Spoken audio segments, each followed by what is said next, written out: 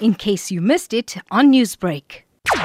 Today the trial was supposed to resume. The last appearance last year, we were told that the defense was not ready because they needed to consult with Shoba, who was in prison at the time. And because of the COVID restrictions, they were unable to do so successfully. So today, it was a different reason. There's cell phone footage that the state needed to present as evidence, and the defense said they also wanted to have their own cyber expert look at that evidence. However, the state cited that SABC does not have the necessary resources, or did not have the necessary resources to have gone through the evidence at the time, and now they're trying to find alternative means to make sure that an expert looks at it and presents the evidence to court. So that's the reason for the postponement. So what can we expect going forward in terms of the trial? We're hoping that on Monday, because all parties have the docket and they should be prepared by now, just apart from the cell phone thing, that there will be some commencement of the case.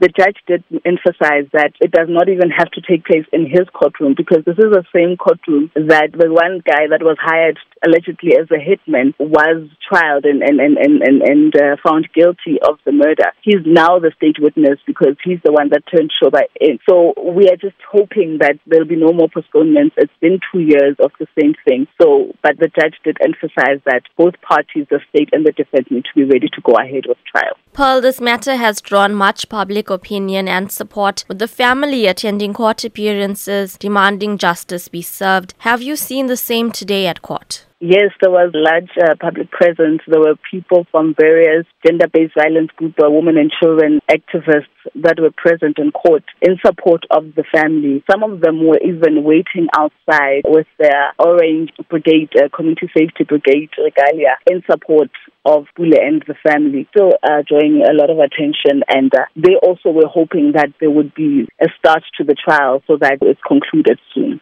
Newsbreak, Lotus FM, powered by SABC News.